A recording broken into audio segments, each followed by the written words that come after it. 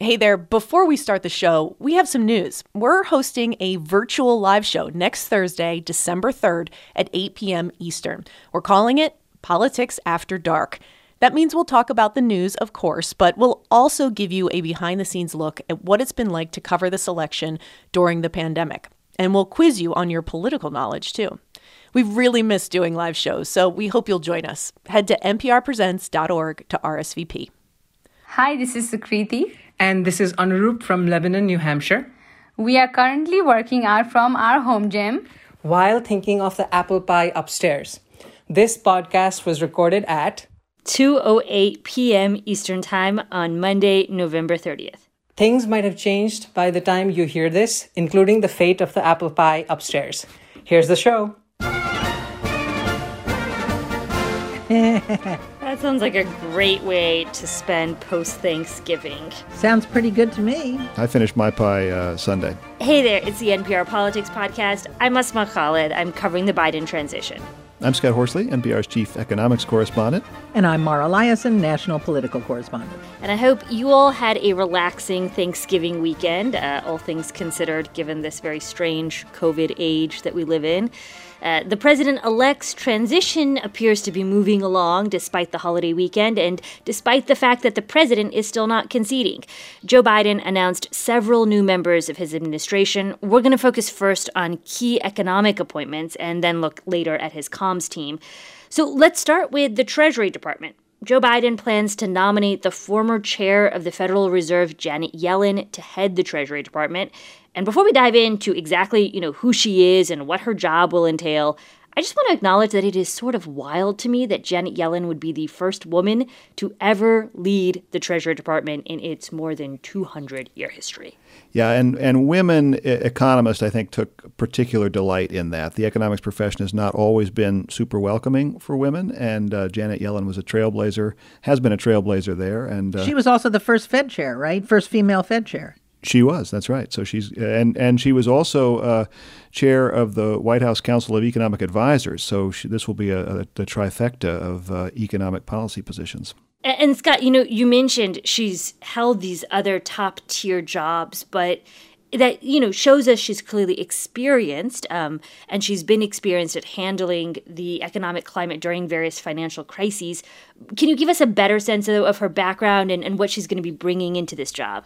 Well, she is a trained economic specialist. She as Mara points out, she was the first female Fed chair, and she headed up the Federal Reserve as the U.S. was sort of coming out of the Great Recession, and then she was there at the helm when it began what would turn out to be a record-long period of economic growth. She was known as a dove on the Fed. That is, she was somebody who pushed more on the employment gas pedal than the anti-inflation brake. And also, we know that Wally Adeyemo has been nominated to be the Deputy Secretary of the Treasury. He would be the first African-American man nominated to that position. It's worth pointing out that the Treasury Department will have a lot of attention and a lot of eyes on it because this White House is going to be tasked with bringing the economy back after the pandemic. And Scott, do we have a sense of, what some of these appointments might tell us about how the Biden team is thinking about approaching the recovery, especially, let's say, if they don't have a lot of, traction or a lot of support and cooperation from Congress? Yes, that's right. I mean, Adeyemo, we should say, first of all, is another veteran.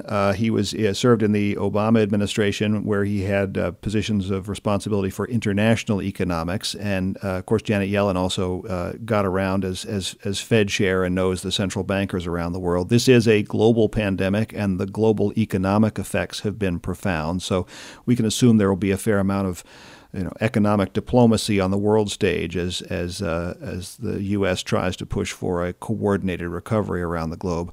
We're already seeing, for example, China well on the way to recovery after being the first country hit by the pandemic.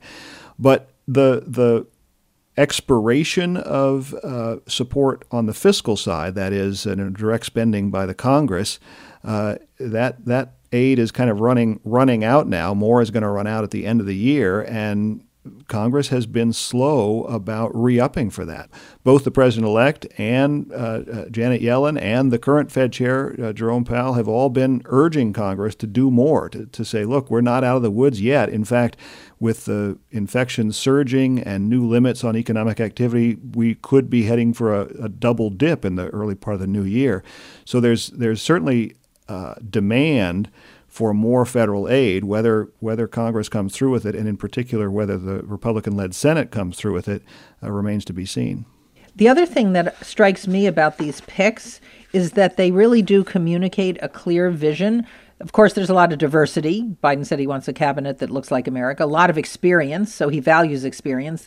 And Heather Boushey, one of the picks for the Council of Economic Advisors, actually ran a organization called the Washington Center for Equitable Growth. So these are people who are not redistributionists. They understand that you can't have broadly shared prosperity without growth. And I think that's an important signal that he's sending. And in a statement announcing these picks, the president-elect talked about that. The challenge here is not only to deal with the immediate economic problems posed by the pandemic, but also ensure that as we do recover, that we do so in a way that helps those in the middle of the economic ladder and in the lower rungs of the economic ladder. And Mara's right. That's something that most of these picks have spent their careers working for. Cecilia Rouse, who's going to head up the Council of Economic Advisors, she's another veteran of the Obama administration and the Clinton administration. She's currently a dean at Princeton University, and as an academic economist, a lot of her focus has also been on dealing with structural barriers that keep some people from sharing in economic prosperity. And she's another first. Yeah, I was going to say, and Scott, she would be the first African-American woman to head up the Council of Economic Advisors. Isn't that right? That's right, and one of only a handful of women who've held that post. That's right, including Janet Yellen. And there have been other women. That's right. Yeah. Exactly. And Biden also plans to nominate Neera Tanden to head the Office of Management and Budget. My understanding is she would be, if confirmed, the first woman of color to head the OMB. So, I mean, to your point, Mara, there certainly is this vision of selecting various people who represent historic firsts throughout some of the appointment and nomination decisions that they've announced. Absolutely. And speaking of Neera Tanden, she is the first pick who has gotten any kind of strong pushback from the Senate. She is the head of the Center for American Progress, a kind of center-left think tank. She's been a top advisor to Barack Obama and Hillary Clinton.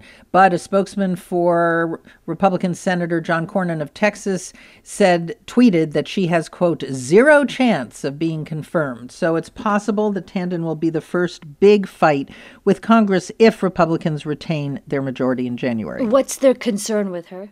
She's a partisan. She's made some comments about Republican senators, but I also think this is a power game, and Republican senators are expected to try to scuttle at least one of Biden's picks. They could block them all if they have the majority. If they wanted a scorched earth policy, a kind of Merrick Garland times 10, they could block them all, but they certainly are going to try to block one or two. All right, Scott, well, we're going to let you go for now. Thank you, as always, for joining us on the pod. Great to be with you. And we're going to take a quick break. When we get back, we'll talk more about Biden's communications team. Support for this podcast and the following message come from the Annie E. Casey Foundation, developing solutions to support strong families and communities to help ensure a brighter future for America's children. More information is available at aecf.org. What do John Legend, Jennifer Lopez, and celebrity chef Samin Nosrat all have in common? I've interviewed them. Join me, Sam Sanders, every week as I talk with people in the culture who deserve your attention. Subscribe to It's Been a Minute from NPR. And we're back, and we now have a new Scott with us. Hey there, Scott Detrow. Hello there. How's it going?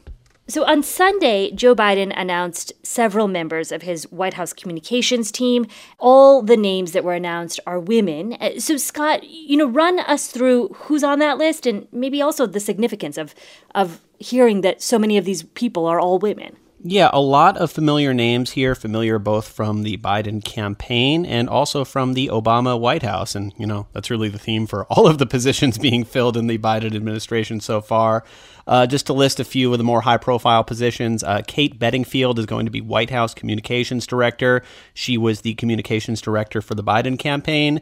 Jen Psaki is going to be the White House Press Secretary. She was the White House Communications Director at the end of the Obama administration. She was also for a while the State Department spokeswoman. And to me, I don't know, that seems like an even harder job than White House press secretary, just doing world briefings every single day. Karine Jean-Pierre is going to be deputy press secretary.